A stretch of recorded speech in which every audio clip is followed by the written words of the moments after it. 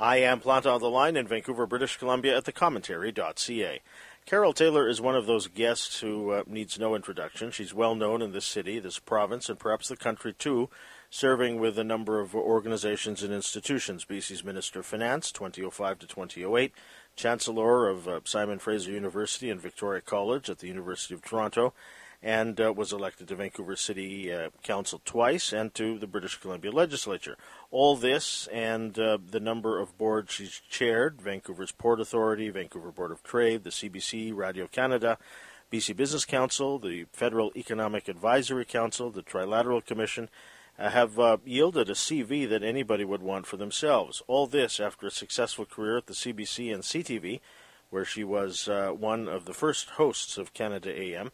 She's returned to broadcasting this fall with a new series on Czech BC Legends. It's a 26-part series of interviews she's conducted with notable, memorable, and important figures in the province, among them Rick Hansen, the late Joe Siegel, Iona Campanolo, Shushma Dutt, and Beverly McLaughlin. It was while watching on a Thursday night a few weeks back that I wondered aloud on Twitter why she shouldn't be interviewed, being a legend herself, and thanks to her son Chris Taylor, senior correspondent with Reuters, he helped get us together for this interview we taped last week. We talk about the new show, interviewing, and just a few of the aspects of her storied life and career, and more.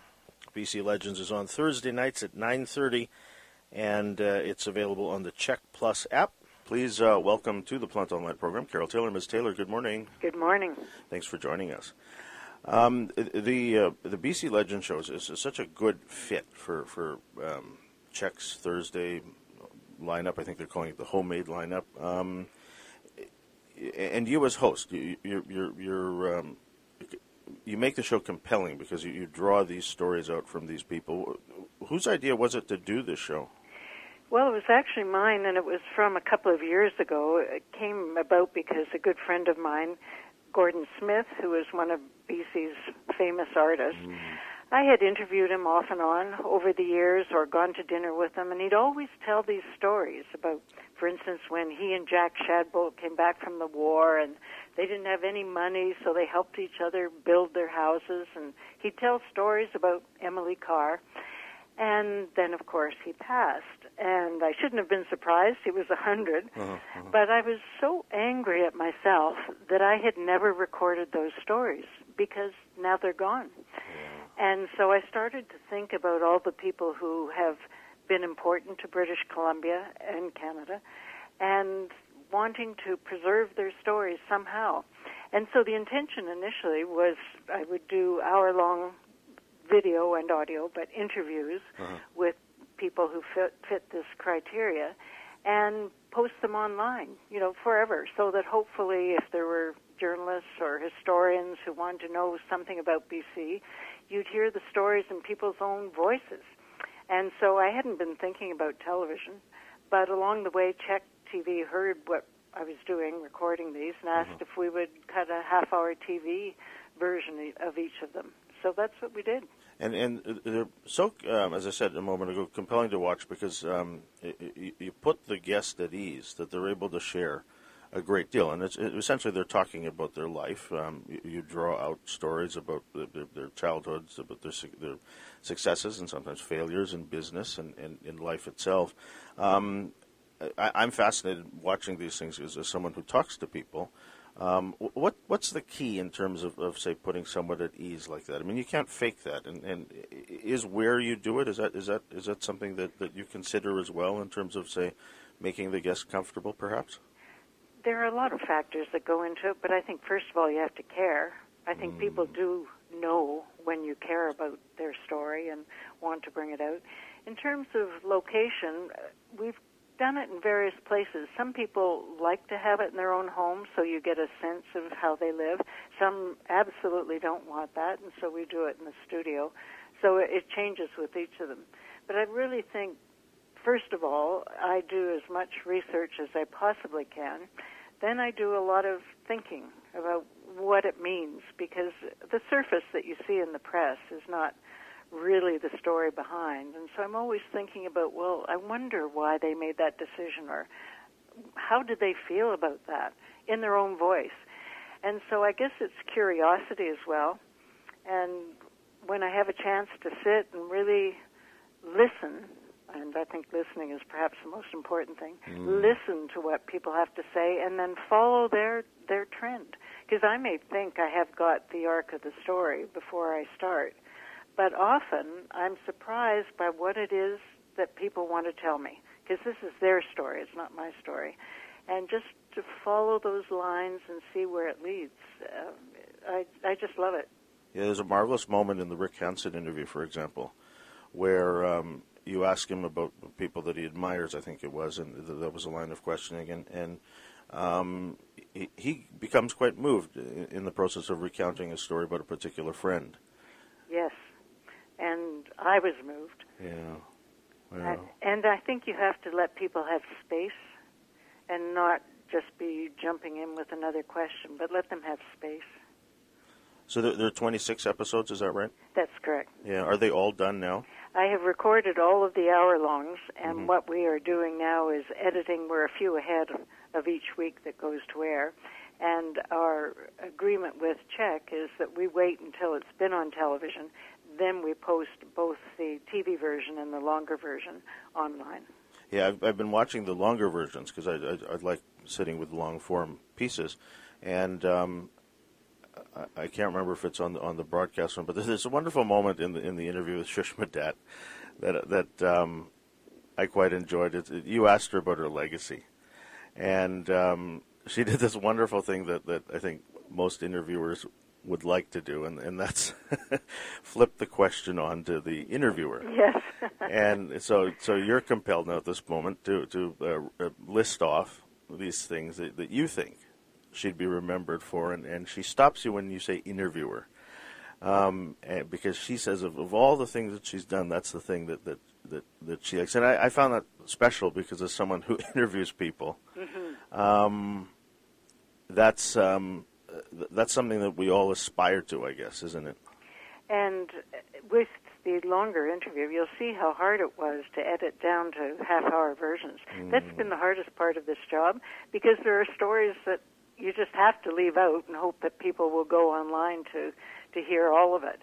But I find interviewing people and discovering their stories has been one of the most rewarding things. I've done a lot of different things in my life, but I can remember when I was doing W5, and a friend of mine, a woman producer, she and I thought, really, wouldn't it be wonderful just to do features of interviews with people?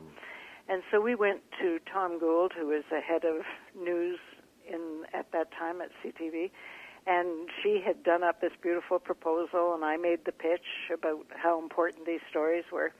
And I'll never forget, he said, "Oh, Carole, people aren't interested in people. They're only interested in politics and action." And so, of course, we didn't get to do it. But within a year, Barbara Walters started her famous series that was just that. And so life has twists and turns, and so I feel this is just a gift that I've been able to come back to it. Well, what you bring in these conversations, and you've always brought it in the various work that you've done over the years, is curiosity, I think. That's one of the skills I think you bring to it. What's your daily routine, say, in keeping informed? What news sources do you check? Do you use social media at all? No. Sorry. But I find, especially, because it was just coming on when I was in politics, and it became very nasty very early for people who are public figures, and I just decided I was not going to let that negativity into my life, so I just have not done social media. But when I get up in the morning, I take two papers still. I take the Globe and the Vancouver Sun, and then I turn on the television cable news and do a lot of flipping. And I spend at least a couple of hours every morning just trying to see what's changed overnight, anything special that's happened, what are some analysts' point of view, trying to understand situations. So that's a good bit of time before I then start my day and try to apply some of that knowledge. And in terms of, say, the internet itself, like did you turn online for news, say? What I do when I'm traveling, and before COVID I used to travel a lot, that's when I do it all online. But I find that online is not as complete or as satisfying for me as having a newspaper and turning the pages, because, there's serendipity. You just happen to turn the page and, there's an interesting story about something I never would have looked up. And so I find that online I get the headlines, but I don't get some of the richness. Now, I'm the first to admit that probably I'm one of the last ones still doing print newspapers, and I guess they'll probably disappear, which is too bad. But I'll keep using them as long as I can. Yeah, I read the Globe and Mail on my phone, and they have this app where you can sort of flip the pages on the screen. Right. And I find that fascinating because you're right. I mean, I will check in online, say the Globe or the New York Times or the Sun even, and read throughout the day. But there's nothing like seeing sort of that, I guess, draft of history, if you will, that on the page itself. And even if it's on a screen, it still feels like I'm reading the paper. Yes, and I've got a friend who's involved intimately with the print business these days, and he's pretty pessimistic about what's going to be happening. So we'll all adjust. Yeah. What do you think that says, though, about, say, our role as a citizen if people aren't doing like what you're doing, say, young people especially, that don't turn to, say, traditional forms of media at all? No, and it's discouraging sometimes when there's some important public policy discussions going on and you'll start to ask someone their opinion about it, and perhaps they're not even aware of it. So the Edelman organization does this big trust survey. It's international, and they've been doing it for years. And it's quite discouraging to see how little trust there is in the media, how little trust there is in politicians, and how little trust there is in lawyers. I always say, I do a lot of speaking with university students, and I always say, I've had the privilege of working in the two least trusted careers, journalism and politics. But it really is quite important and profound to realize that we've got a problem in our democracy and our sense of the world if we don't know where to turn for legitimate facts and news.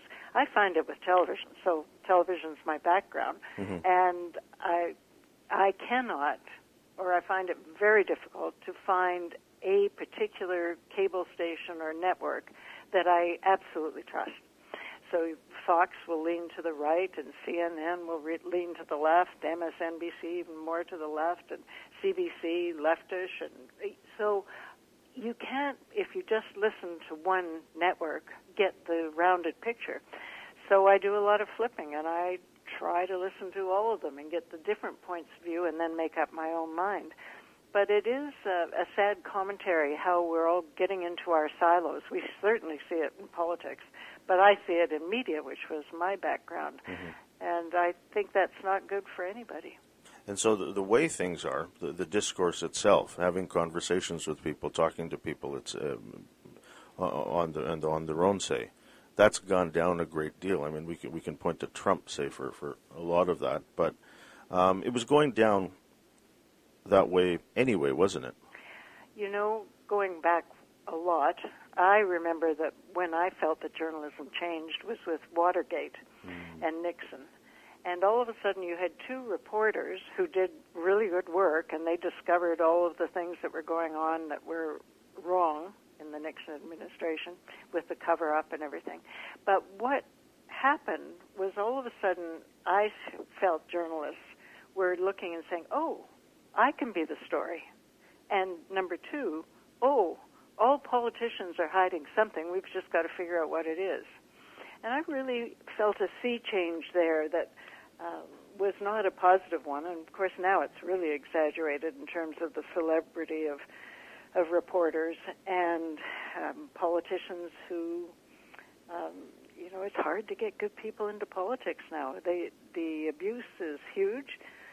And do they want to expose their families to this? I ask almost everyone when I'm interviewing them, and especially when I'm asking students, I say, would you consider politics or would you consider public service? And almost never does a young university student say yes. Yeah, it's discouraging itself. Was that one of the reasons why you didn't stay in politics longer? No, I just believe that politics is public service and not a career. And I wish more people would take time out from whatever their career is, give their best for a period of time, and then go back to the real world. Because when people make it their career, I think there's a great danger of becoming disconnected from what people are really worried about or thinking about. And it gets so inside Ottawa, for instance, or inside Victoria, it just gets disconnected from real life. And so I did it because that's the way I think it should be done. I did it 2 different levels, so I had quite a space of time, but was very glad to do it. And I also came out feeling very positive about the experience and believing if you have an agenda and if you have some ideas that you really think are important to bring in, you can do it. If you go in, though, just for the glory, I think that you're going to be doomed to being pretty depressed at the end of it. I guess a lot of people assume that you didn't stay longer, say, in municipal politics. You were there for 2 terms, 4 years. You were in Victoria for 1 term. That's 4 years. People assume that you didn't stay longer because you didn't enjoy it. Yeah, well, that would be incorrect. I did, and especially being Minister of Finance was a fantastic job and opportunity. And I really had the best deputy minister you can ever imagine. That was Tamara Vrooman, who is now running the airport, thank heavens, but she eventually left to run Van City as well. But she and I think, if I may sort of say something for her as well, but I think we made a really good team and worked together, and the small group in finance and treasury that I spent all of my time with were such positive, strong, intellectual people that really were in it for the right reason. So because of that experience, I came away thinking it's just magnificent, it's wonderful. So, and then with municipal, I did do it for 2 terms and got involved in a lot of the issues that I thought were important, and then felt, okay, it's somebody else's time. I do think the baby boomers, of course I'm one of them, but the baby boomers have hung on too long to too many senior positions. And let's just look at the United States with Speaker of the House and the President and, and the would-be and was President, late 70s, 80s. I think that we blocked a lot of people who were coming up and should have had their chance at leadership. And now, as they're going to be forced off the stage, it will probably jump down 2 generations. So I think that it's a mistake. I think that in your 80s and 90s, if you're able, you should still be contributing and working and consulting and hopefully using some of your wisdom. But don't block the major leadership positions. What, in terms of your time in politics, the partisan nature of it, I mean, it's very different now than it was, say, in 2009. But even going back to your time at Cambie in 12th, did that part of the job, did say, having to go up against somebody who was of a different, say, party or a different sort of political perspective, was that discouraging at all? Well, the party system was a little bit more scattered when it was Vancouver politics, and in fact, I'm sure that it still is, isn't it? I'm sure you remember the fact that I didn't even make the nomination of the NPA party, so I had to make a decision at that point. Why was I interested in doing this? And if it was to serve and to try to do my best, I would run as an independent.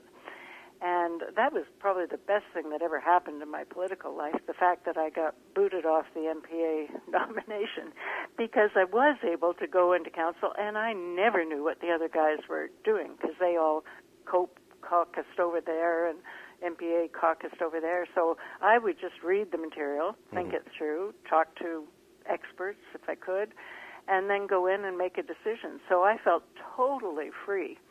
It was a bit brutal going into provincial politics because there it is an absolute party system. And so I didn't have any difficulty with, for instance, John Horgan was there when I was there. And we became good friends. It didn't matter that we were on opposite sides. Joy McPhail is now one of my really good friends, and she was extremely strong on the NDP side. So it wasn't difference of opinions that bothered me, but you do run into some nasty people, and that really bothered me. Like there were, even in Vancouver, some of the nasty folks, or the folks that you felt were not telling the truth, that bothered me. But coming up against different opinions, I always thought that was a chance to learn and maybe change my mind or maybe change their mind. You did an interview with Chris Galis. This was before the pandemic. It was 2018, I think. It was part of the leadership series that they aired on Global, where you mentioned the in passing the NPA nomination fight. I guess it was 1986. Where you didn't make their slate. And you mentioned in passing that Gordon Campbell wasn't happy with you running as an independent. Is that correct? Oh, that's very correct. No, because you see, the background for people who don't know is that the NPA, I think we're trying to do the right thing by saying that when you voted for a nomination, you had to vote for 10 people because you couldn't just pick your one favorite and ignore the whole slate because 10 people had to run for alderman. Yeah. So they said you must vote for 10. Well, there was a particular group that didn't understand English so well, and so what they were told by Gim Huey was that just vote for the first 10, because that was simple to say rather than say go pick this one and this one and that one. And so just vote for the first 10. Well, that became an alphabetical vote, and I was Taylor way down the list, and so didn't make it. And so, of course, I said, I don't believe that this is a good way that we should be nominating people. And I was asked by various folks to, that's just how politics works. And the impression was just be a good girl and be quiet and go away. And that obviously did not sit well with me. And so I thought, I know I can't win as an independent because no one had on a citywide vote, but I'm going to stand up and say that I think if we're going to change politics, we've got to stand up and say it. So I did. And then 2 years later, you ran as an independent again. That's the election where you topped the poll, is that right? That's correct. Yeah. Was there any movement in just before that election, say, to get you on the NPA slate the next time around? No, we weren't really on great terms. Being told that that you should be quiet or be a good girl, say, I mean, was that something that you heard a lot early in your career, and how did you deal with that? Well, I think that particular example is a political example where don't rock the boat, we're all in this together, and just this is the way it works, and you're new to this, and just go away. But so I didn't run into that in media, but I did have a lot of people questioning, as a woman, like, who are you and why are you here, and, is this the role you should be playing? I can remember starting Canada AM, the first co-host with Percy Saltzman, and even though they had pursued me, because I'd been in television for quite a while by that time, because I started in high school, they pursued me and convinced me to do it, and I was doing it. But I had to fight to make sure that I got to do some of the political interviews and not just recipes. And so that was, was always a bit of a tension. And then I found out at Canada AM as co-host, I was getting paid half of what my male co-host was getting paid. And I found it out by accident because he went storming through the newsroom one day yelling about his salary. And I thought, oh, whoops. So I went to see the executive producer, Don Cameron, and I said, Don, you're not going to believe this. I was so naive. I said, I'm getting paid half of what Percy Saltzman's getting paid. And he looked at me and he said, well, and I said, that's not fair. He said, Carole, life is not fair. And that was it. It was the end of the discussion. It wasn't, oh, well, let me move your salary up a bit, or no, it was just, no, that's the deal. So it was another learning experience. But CTV was good to me. I have to say, over the years, they gave me major hosting positions with Canada AM and W5, sent me to cover the Yom Kippur War, and So I have no complaints whatsoever. Yeah. Well, when you assess, say, your career, would being Minister of Finance here in BC, would that be the high point, say? It's certainly, I think probably yes, although I have to say what I'm doing right now is really a high point from my journalism point of view. But I've had so many interesting positions that they all had a place in forming me and broadening my experience and opening my mind. So they all had a place, but Minister of Finance was fantastic. Yeah, I was looking back at the time that you were there, and I mean, you were often cited for say, the labor piece that you brought ahead of the 2010 Olympics. Yes. I'd forgotten the carbon tax was during your time. Oh boy, was it ever! That was a biggie because the Premier Gordon decided in August. He goes away every August, or he used to Hawaii, and he'd read books, and then he'd come back, and we always had sort of that would be the assignment for the next year. And he came back thinking about the Green Society and what we could do. So what he announced in the January-February period was that we were going to each ministry, each cabinet, look at everything in their area and see how you could do it better from a green or an environmental point of view. So I was finance. And so that was my assignment, look at this. And one of the things you have to do with tax is be really, really careful, because you can't say anything in public because it will move the market. Right. Because if we had suggested we were going to bring in a carbon tax, well, there would be certain companies that on the market would go through the roof because they were clean energy, and others that might go in the tank because they'd have to pay carbon tax. Right. So we couldn't say anything. So we had this very tiny group within finance, I bet it was only about 6 of us, looking at, is it a good idea? What models are there around the world? There weren't any that were comprehensive like we wanted to do. There were some that just would put it on gasoline and some put it on something else, but we wanted to do comprehensive. So we started modeling, and we did models, I don't know for how many months, and I can't count how many models, where we'd say, well, if we put it on like that, what about a senior who's living with an old furnace and they're going to have to pay a huge bill that they won't be able to pay? Okay, well, we can compensate that way. Well, what about a family of 4 up north that has to have a big pickup truck and they're going to just get nailed on that? Well, okay, what will we do about that? And so we kept playing with the modeling. And what about businesses? Because, you know, if business is not on side with this, it will never stick as a policy. Yeah. And so we kept doing it, and I really was happy with the model we finally ended up with. But we kept it so quiet until the budget day when I was to introduce it, and that's when we told all of caucus. And, of course, I can't say that all of caucus was keen about it, but we had to just keep it so quiet until we introduced it. And I still believe they've changed the model now. Even Christy Clark changed it because she started to move away from it being totally revenue neutral, which I thought the public don't trust politicians, and they won't trust me if I say, oh, give me that extra $1 billion. I promise I'll just play, I'll do wonderful things with buses. So we made it all, everything went back in tax cuts to individuals, to seniors, to businesses, and I think it was a solid model.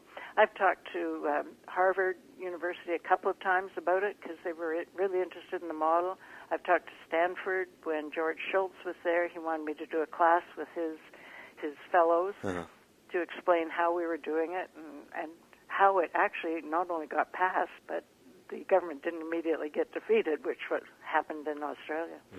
So that was a really great experience too. And that's something that's been talked about elsewhere. But when you put it in, you didn't have an example, say. No, we had to design it. That was modeling. Yeah, exactly. Yeah. There were numerous times over the last. I've been watching you on television do interviews and the sort, and you've always been somebody that I've always wanted to talk to, and over the last 30 years, say,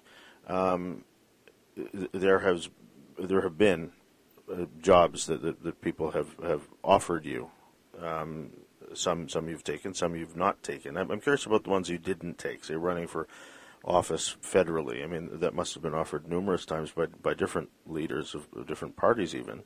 Do you look back at some of those jobs that you didn't take and wonder if you had taken them, say? Well, I can't say I never look back. I try not to look back, but there were always reasons. And I said to a group of students once, well, I'm not a risk taker. And they started to laugh. And I said, well, then they said, well, look at your career. You know, you really have done some quite different things that were a bit like jumping off a cliff. So I don't say I'm not a risk taker anymore, but I do it with so much thought. And I try to think of all the pluses and all the negatives and, you know, how does it work with your life and not, and try to really think it through before I take it. Now, I've made some mistakes in some of the ones I've taken, but I try, if I realize it's a mistake, I try to get out as soon as I can, because, you know, there are some situations you just can't change. But I can't think of anything specifically that I really wish I had done. You know, Jeffrey Simpson, the Globe and Mail columnist, he and I are involved with the Trilateral Commission, which is Rockefeller's sort of think tank. And so I was just back recently at a meeting, and Brian Mulrooney was there, and Brian came up to say hi, and Jeffrey Simpson said, Carole's the one that I kept pushing in my column because I wanted her to take on the leadership of the Liberal Party, and she wouldn't listen, and she never did it. Yeah. But that was, you know, that's just a bit of history. It was a moment in time, and I didn't think it was right. Yeah. There was. I collect political buttons, and one of the buttons I have is I forget. It's the 95 Club, I think, and it's your late husband Art Phillips in silhouette. I guess there was a moment there after the 1979 election where he was, asked to run for the leadership, or consider it at least, right? Yes. One of the things in reading Alan Fotheringham over the years is I guess, did he speak French, Art? No. And so was that one of the reasons why it didn't go further, say? Well, I think it was more than that, but these days that would certainly be a no-go. But he did get elected for a brief time, 9 months, while Joe Clark was the prime minister, and most Liberals got knocked out in the West. Mm-hmm. So he was there for a short time in opposition. And I can remember he started trying with caucus to talk to them about investment and finances, because that was his whole world. And Jean Chrétien at one point said to him, you know, this is so good, that, like, I'm learning things. But for the most part, he found that he hated the system in Ottawa. He hated the confrontations. He hated sort of my team or no team, mm-hmm. and felt that a number of the elected people really weren't interested in serious policy discussions. They were more interested in how to get elected. So he just hated it. So that's why he didn't do it. And that's one of the reasons why you probably didn't run yourself? No. I think federally, family's always been so important to me. And trying to make family work with politics is tough. When I was in municipal politics, my daughter was, I think, 3 or 4. Mm-hmm. And it was hard. Because sometimes your municipal meetings went to 3:30 in the morning. Mm. Like, who's picking up and who's taking care and what if there's an emergency? And then when I ran provincially, that same daughter was off in the United States at university. So I often say to young women, ask me which one was easier. Yeah. And so there were times that I thought, well, you know, me going to Ottawa, I've got a family here, how does that work? And I just, I felt I couldn't make it work. There's also another moment when you were in, early, I guess, in your career, and when you were in journalism, you'd interviewed Walter Cronkite, and he offered you a job at CBS. Do you look back at that and perhaps regret that? Well, I don't regret it because I understand the reasons, but it would have been a magnificent opportunity when someone of that stature thinks that you do an okay job. But my son was just little, and at that point I was a single mom, and I thought there is no way that I could take him to New York and have to work really hard, and I just didn't think that was fair. So again, it was a family decision. But he lives in New York. Well, in New Jersey now. So he ended up doing journalism there. Yeah. And I must thank Chris, because Chris was the one who got this interview together when I suggested online after watching you Thursday nights that you should be interviewed. You should be one of these legends being asked. And he very kindly put us in touch with one another. Yeah, it's fantastic. Yeah. You're often asked... or you're often cited, I should say, as someone that a lot of people admire. Who do you admire? Who do you look up to? I mean, not just now, but growing up, say, were there people, role models, say, that you wanted to emulate? There weren't when I was growing up, and that's just a comment on the times. Wherever I worked, I tended to be the only woman. There might be a secretary, but in terms of production or interviewing or on air, I was often the only woman around. And so I didn't have somebody that I could say, oh, gosh, when I grow up, that's what I wanted to be. I never even thought about journalism or television. It never occurred to me. Of course, there were no journalism schools. I was sort of told you could be a teacher or a nurse. So much of my career is accidental. Opportunities that came, and I was willing to take a chance and do my best. I'm always grateful that CTV has no archives from that period. Because I was a teenage kid, for heaven's sakes, and they put me on television, and it was black and white television, and they painted your face almost orange because of the lights. I knew nothing, and just, would make my mistakes on air and learn a little bit each time as I went and learn a bit more. But I didn't have any role model to say I wanted to emulate. Yeah, and it also seems like you didn't have a plan growing up, which you've alluded to already. Yeah. I didn't. And in fact, even though I was doing television when I was in high school and then through university, I always thought I'll go to university, the light will come on, and I'll know what I want to do with my life. Well, the light never came on, and I just kept going along and did television for so many years, and then took up other opportunities along the way. But I never had a plan. And I do think that's one of the problems many of our university students have. There's so much pressure on them to be thinking about what job and how they're going to get there and what degree they need. And you have to, I would have missed all my opportunities if I had tried to plan ahead or had a straight line. And so I try to get them to be open. When my daughter went to UCLA for undergrad, they had a different weekend for parents' orientation from the kids. And so went down, and the head of UCLA at that time came and spoke to us. It wasn't a huge group of parents. And he said, "This is my cell number.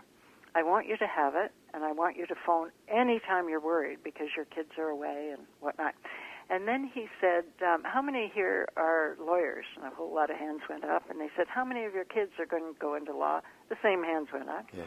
And then he said, something about some other profession. He said, "Now I want to tell you what we believe. We believe that kids haven't yet had enough experience to know what they really want to do. And we're going to try to expose them to all kinds of different professions and all kinds of studies. And I implore you as parents not to pressure your kids to do what you did, because it may be right for them or it may not be." And I've carried that in my mind always, that, you've just got to let kids find their way, expose them as much as you can to opportunities, but don't predetermine, because our family always has, fortunately, we've got no doctors in our family, so when Sam wanted to be a doctor, no pressure there. When Christopher wanted to be a journalist, I did have some moments of thinking, oh, it's hard. Yeah. Well, what do you like as a grandparent? I hope that I'm loving and fun, and I hope that there are ways of instilling values that are subtle and indirect. I've got 4 grandkids that are just fantastic, and they're in ages from 8 to 17. And they are all so close, so tight. They live in different parts of America, but boy, we've managed to keep that family relationship really strong. And of course, they don't call me Grandma; they call me Lola. So I'm Lola. Yeah. There were a couple of times where, in your career, where you took on a position for $1 a year. Right. Advising Christy Clark in her office, and you chaired a committee for Jim Flaherty. Yes. I've always wondered about these people that take jobs for $1. Do they actually give you $1? Well, the funny thing is, Jim Flaherty did, and I just thought Jim Flaherty was just a magnificent federal finance minister, and he came and asked me to do this chairing of his small group right at the start of the recession. And the group was just the elite in business, like the Jimmy Pattisons, the Irvings, the Desmarais. And so it was a very small group, and we were all doing it technically for $1 a year. When we finished, he had framed a loonie for all of us and said, "Thank you." Christy never paid me $1. But it is part of public service that I wish we did more of in Canada, the way Jimmy Pattison took on Expo. Mm-hmm.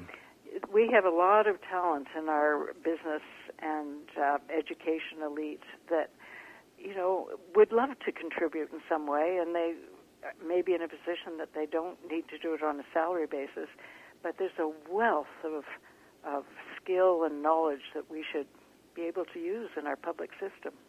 You mentioned the Trilateral Commission a moment ago.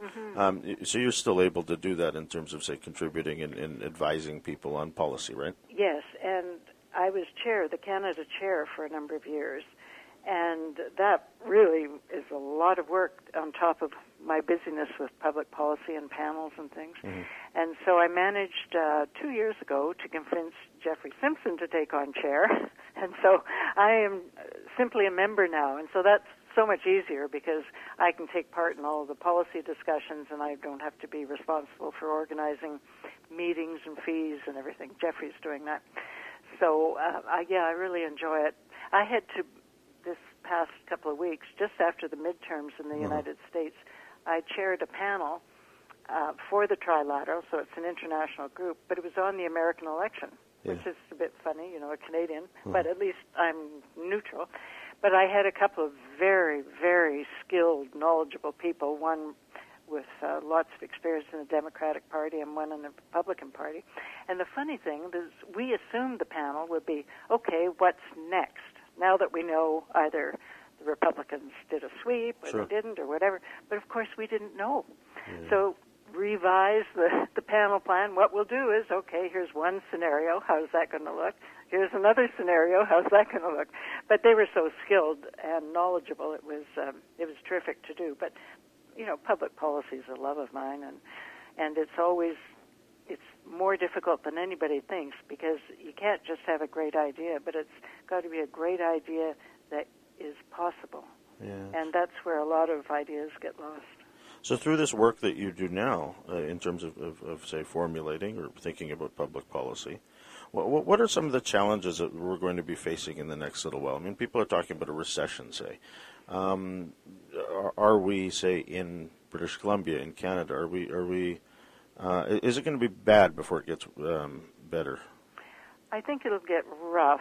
I don't know if it'll get bad, but there are lots of issues we're facing, and especially because we're North America, we're quite aware of what's going on in the States. I think what happened with closing schools, none of my grandkids went to school for 2 years. Mm. And that's fine because they've got parents who are able to, help them along. But what has worried me is what happens to the families who are not so well off, or maybe they've got family problems, or maybe they don't have computers, or maybe they don't care.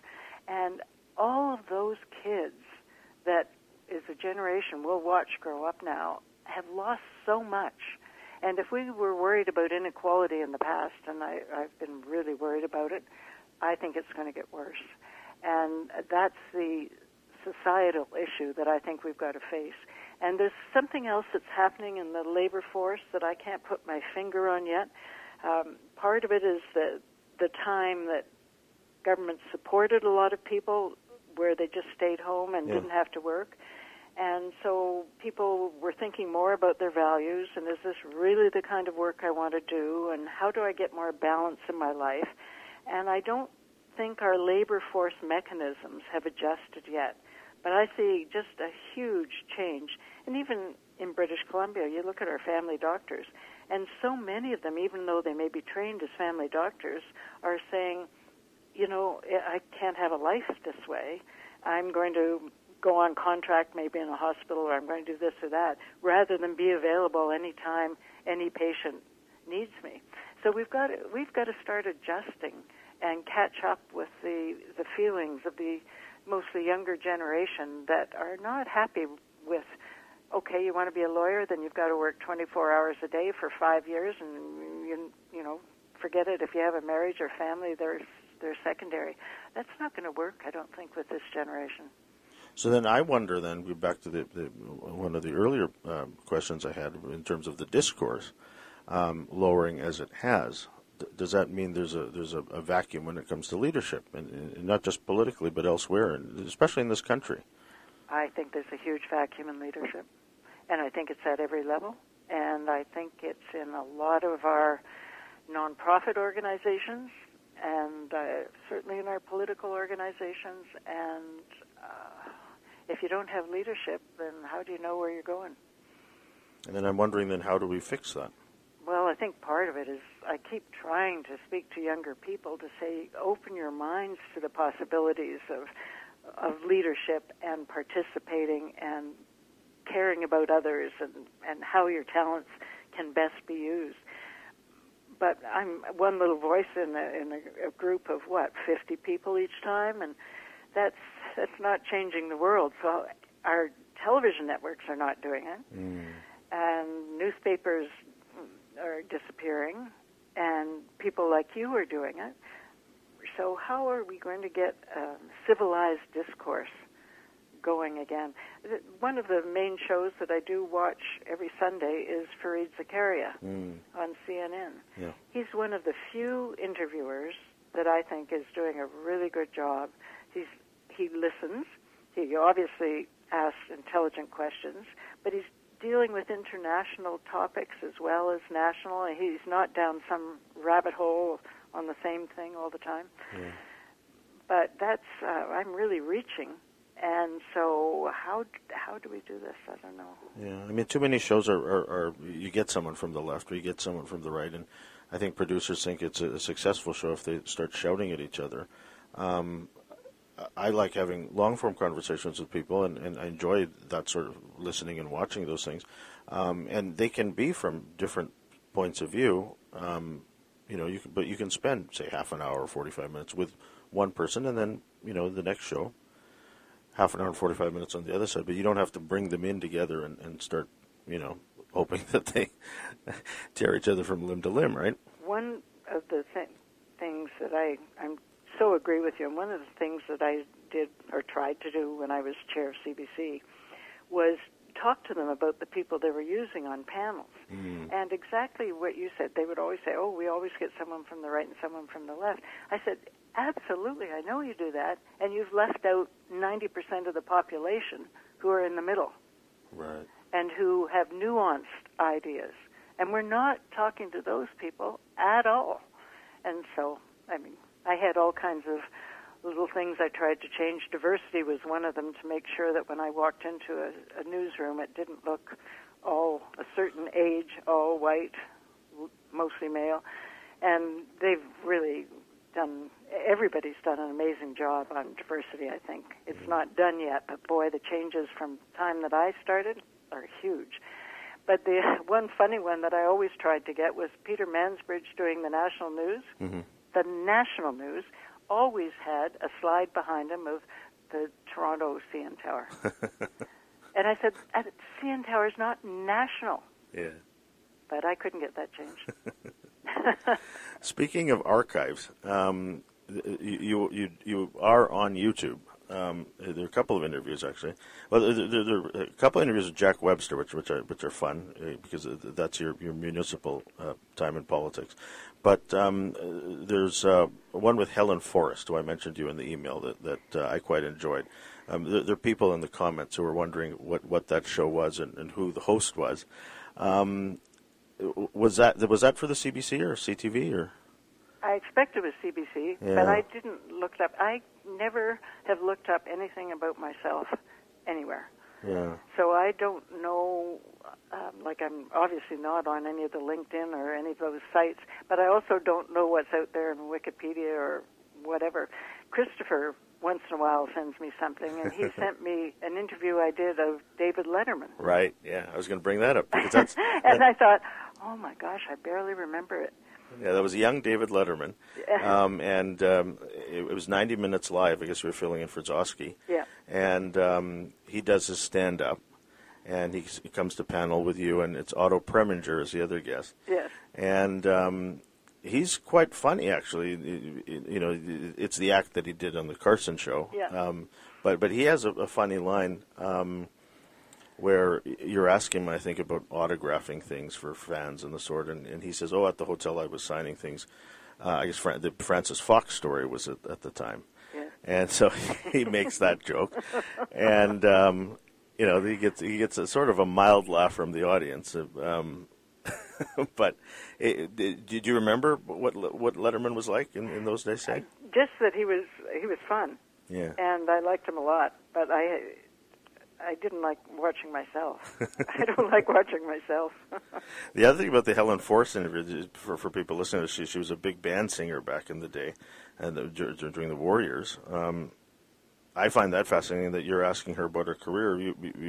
You weren't even born yet when she was. Oh, I know. And in those early days, I was doing a lot of celebrity interviews when they would pass through Toronto, and so I remember doing Joan Crawford and all kinds of big name, interesting people.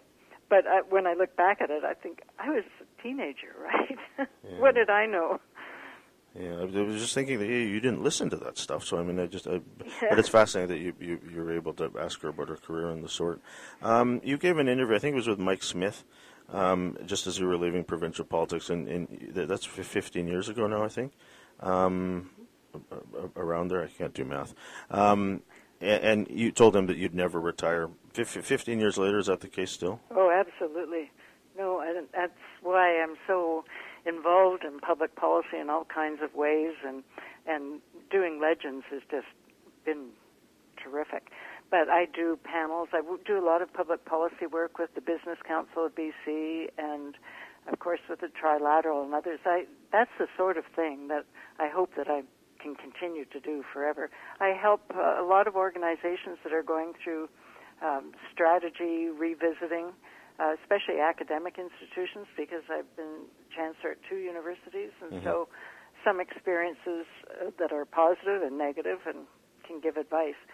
But I don't do any of it for dollars. I do it just because I like to help and hope that maybe I've got something to offer. You said a moment ago you don't like looking back, but so do you care as to how you'll be remembered? Yes, I would hope it's just someone who believed in public service. Yeah, I think that's how a lot of people will think. They'll think of you that as today. I so appreciate you taking the time to chat. As I said earlier, you're someone that I've always wanted to talk to, and I'm glad we got the chance to do it. I so appreciate your time. Well, thank you, Joe. You're a wonderful interviewer. Thank you very much. And we'll watch you Thursday nights. Can you tell us about some of the names that we might expect in the coming weeks? I don't have the schedule in my head because we keep switching it around a bit, but there are people like Joy McPhail, Beverly McLaughlin, of course, we've just put out, but there are other people that are coming that will be of interest, I think. Ujjal Dosanjh, Michael O'Dane, we just did, of course. Dempsey Bob, who's a magnificent artist. I don't know if you know his work, but if you have a chance to look it up. First Nations from northwestern BC, he had a show at the O'Dane Museum that would take your breath away. The complexity of his carvings and taking carving in a new direction. His story is interesting because he's now in his 70s, but when he started, he said, like his wife would say, you've got to get a job because we have to put food on the table. Now, of course, he's so internationally successful. But he said no one in Canada would buy his work. So he didn't become successful until Americans started buying his work, and then Canadians said, oh, let's have a look, right? Isn't that the case with a lot of these sectors, where it was comedians especially? I don't know, but I guess for artists, you know, if you do get an international blessing, it does raise your profile. But he was very forthright about it, that he wouldn't be successful at all if it weren't for the Americans. Indeed. Thanks for this, Carole. Thank you, Joe. BC Legends airs Thursday nights at 9:30 on Czech television, as well as you can see it anytime on the Czech Plus app. Carole Taylor joined me on the line from here in Vancouver. I'm Joseph Planta.